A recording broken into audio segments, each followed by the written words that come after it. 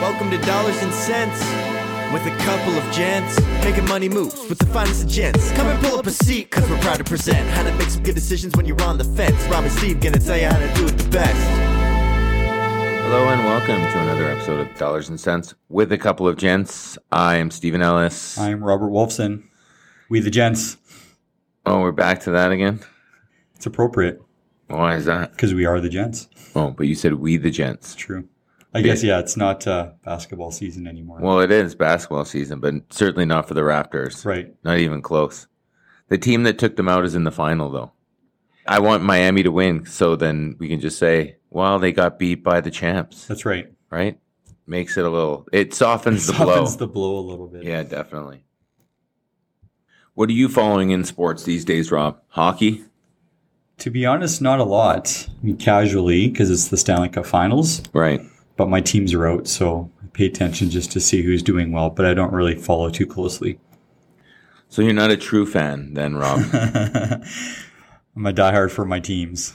Okay, if that's what you want to call it. I'll say not a true fan of the sport. No, I am a true fan of the sport. I'll watch when it's actually time for them to award the cup.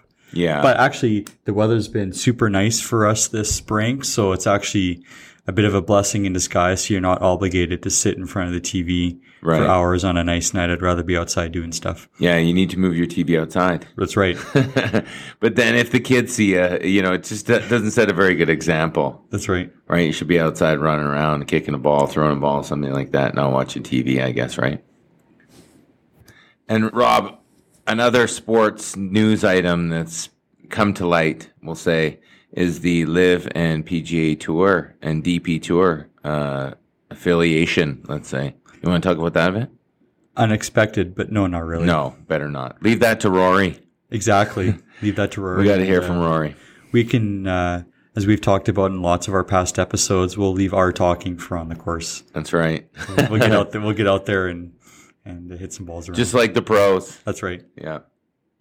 Anyway, Rob, let's jump into our topic for today. One that actually I'm quite excited about because I think it's something that we'll say needs to be discussed. I think it's good information to have out there. So who better than us to bring it to the public? I don't know, Steve. Who's better than us? I think the gents are the right people for the job. Who's better than us? Wow. It's a bit arrogant. That is a little arrogant sounding. But anyway, we digress. You can be the judge of that. That's right. Right? At the end of the day, the listeners can be the judge of that. So, Rob, what we want to talk about today actually comes from our own experience. And this won't necessarily apply to everybody, but it does apply specifically to couples, and more specifically to couples where one individual or the other has more of an interest in the process, whether it be investing or planning or just finances in general. And Rob, what we do, as you know, is we encourage both partners to be present.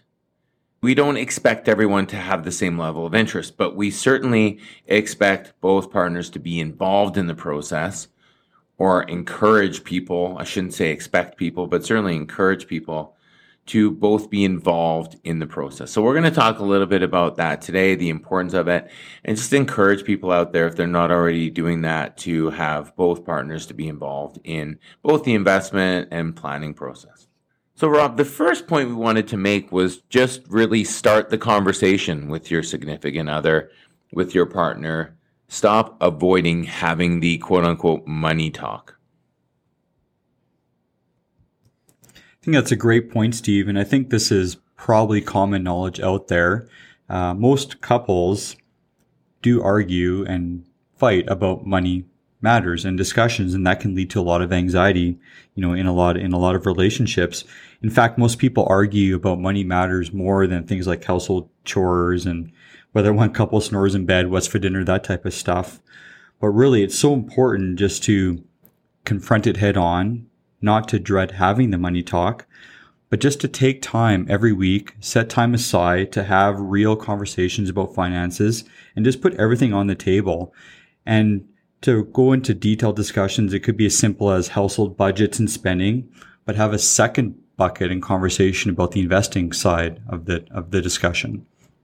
Right, and I'll take it a step further and say start talking about your longer term plan. Retirement plans are something that couples shouldn't put off discussing until you're right at sort of that retirement date. One of the things we facilitate with couples is encouraging them to have that conversation, to talk about when they want to retire, what it might look like, because you may find your plans are different. And, then it gives you time to kind of bring things together a little bit. They don't need to be the same.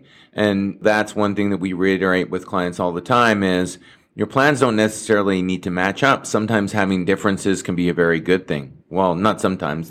It's always good to have differences in your plans, but you need to understand the other person's situation and the other person's plans. So when we start talking about longer term stuff, certainly having those discussions on a regular basis is healthy. So, Rob, let's just add on to that discussion point again, the money talk, if you want to call it that. I'm going to make a point about it that I think may get some chuckles out there, but it should be fun, right? And I say people are going to chuckle because oftentimes people think of money talk as being serious, right? And that, it's referred to as that dreaded money talk. So it's not going to be fun. Again, we encourage people to have a good time with it. Keep it light because it has to be light. If it's not, it becomes that dreaded money talk. You don't want to have that discussion, right? You're not going to do something that is miserable. So keeping it light, making it fun, and there's ways to do that. One of the ways that we talk about doing that is, focusing on sort of those bucket list items. Add that in there. Things you want to do, things you enjoy doing, things you enjoy spending money on. Not just we're overspending on this or our electricity bill's up this month. So keeping it light so you're willing to come back to it down the road. And I think another point to bring up, Steve, and I think a great starting place for a lot of couples is to not always jump right to the biggest, most heaviest decisions. So to your point, keeping it light, but also sometimes just talking about the small things, whether it's budgeting, small planning tips, and just cheer on your successes and achieve those goals, because then you can work together on achieving that common goal. And then once you cross those little hurdles, then you start tackling the bigger topics. Yeah, Robin, that's a great segue because a lot of people, when they're talking about money, focus on the negatives, right? And it's important not to ignore the positives. Often we only talk about money when there's a problem rather than celebrating the successes that may come as a result of investing or paying for kids' education, some of those successes.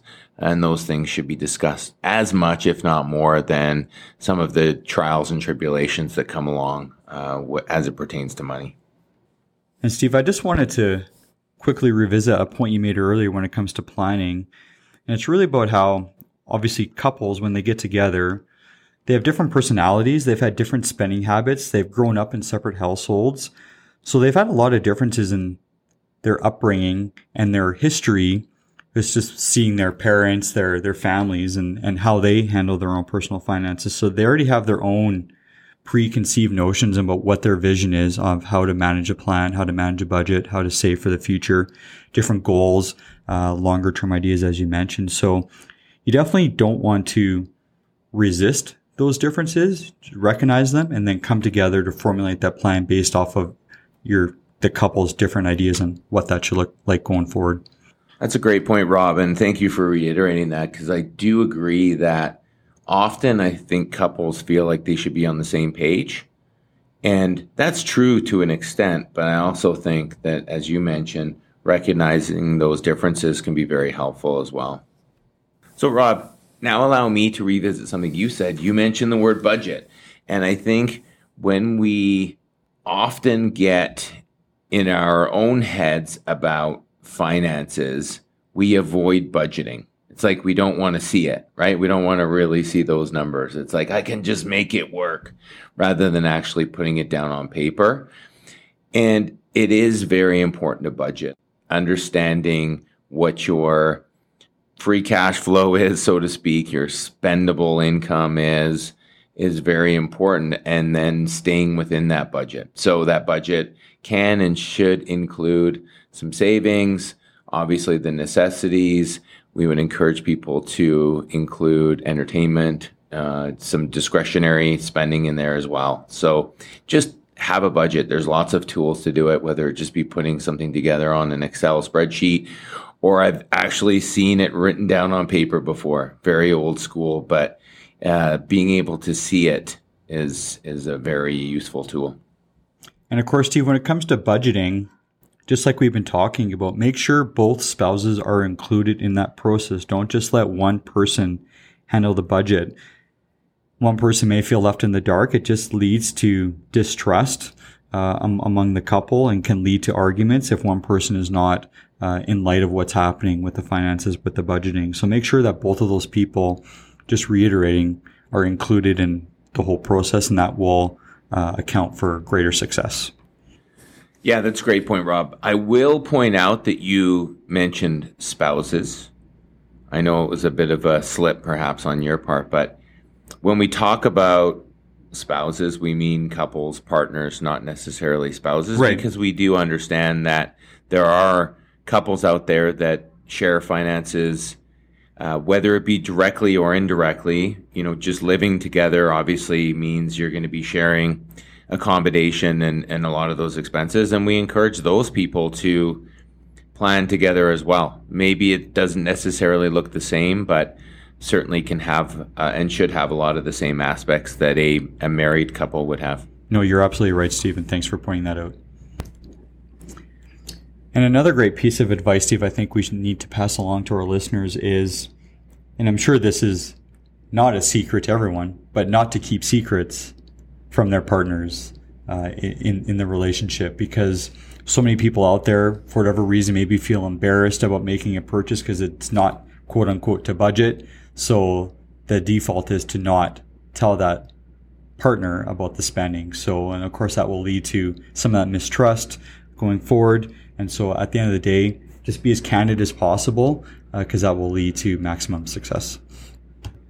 Right. I think candor is very important, whether it just be, everyday spending or whether it be your thoughts on what retirement looks like.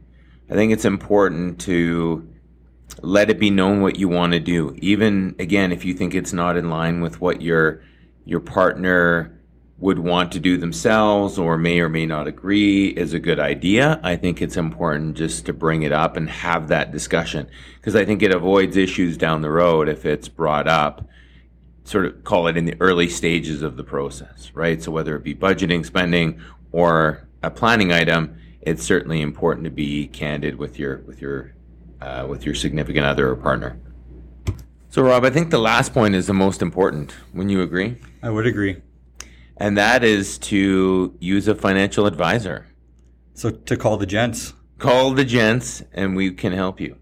Yeah, I think that going it on your own can be quite overwhelming and quite difficult. And what we often do is just frame things for people. It's not like we come in with a lot of advice about what you should or shouldn't do. It's more about just helping you frame what you want to do in a way that works. Is that a fair statement? Very fair. I often say to people that they'll do a budget or they'll do a retirement plan once in their life. We do it hundreds of times and have been through that process and feel like we've maybe seen it, been there, done that, even though maybe not for ourselves, but we've gone through that process with clients enough that we can provide some perspective. And we're also there to act as a bit of an intermediary, right? Not that there's going to be a lot of disputes or anything like that, but it just allows for a bit of a different flow in terms of the conversation that can be quite helpful for people. So in short, sit down with a financial advisor and have those discussions. Fair? Very fair. Rob's very talkative today. And just to bring it back full circle, Steve, what we started the episode with today, really the planning process gets both couples engaged in the process and really helps them get on the same page to plan those long-term retirement goals. Right. I think nothing happens by accident, right? You've got to take action if you want success. So whether it be putting a budget together, saving money, further down the road, planning, retirement, all those things, they do take effort and action. So we're encouraging people first to take action. Again, if you are in a relationship, to take that action with your partner. And I think finally just to have some fun with it. I think that that's really important. I often say to people, how do you plan a vacation? What does that discussion look like? Is it over a glass of wine, a cup of coffee? Have that same discussion, in the same kind of environment. It doesn't need to be that boardroom discussion. Have some fun with it. Do it the same way you would when you're planning something that you're excited about. And maybe that helps bring a little bit of excitement to that situation for you as well. So in short, Rob, money can be fun. It can That's be. essentially what I'm saying right now. You have to make it fun. Money equals fun. That should be the motto for this podcast. Dollars and cents with a couple of gents. Money can be fun. That's right. I like it. It's good, right? We're going to rebrand it. Well, maybe not. So with that, Rob, I am Stephen Ellis. And I am Robert Wolfson. And we are a couple of gents. And we'll talk to you again soon.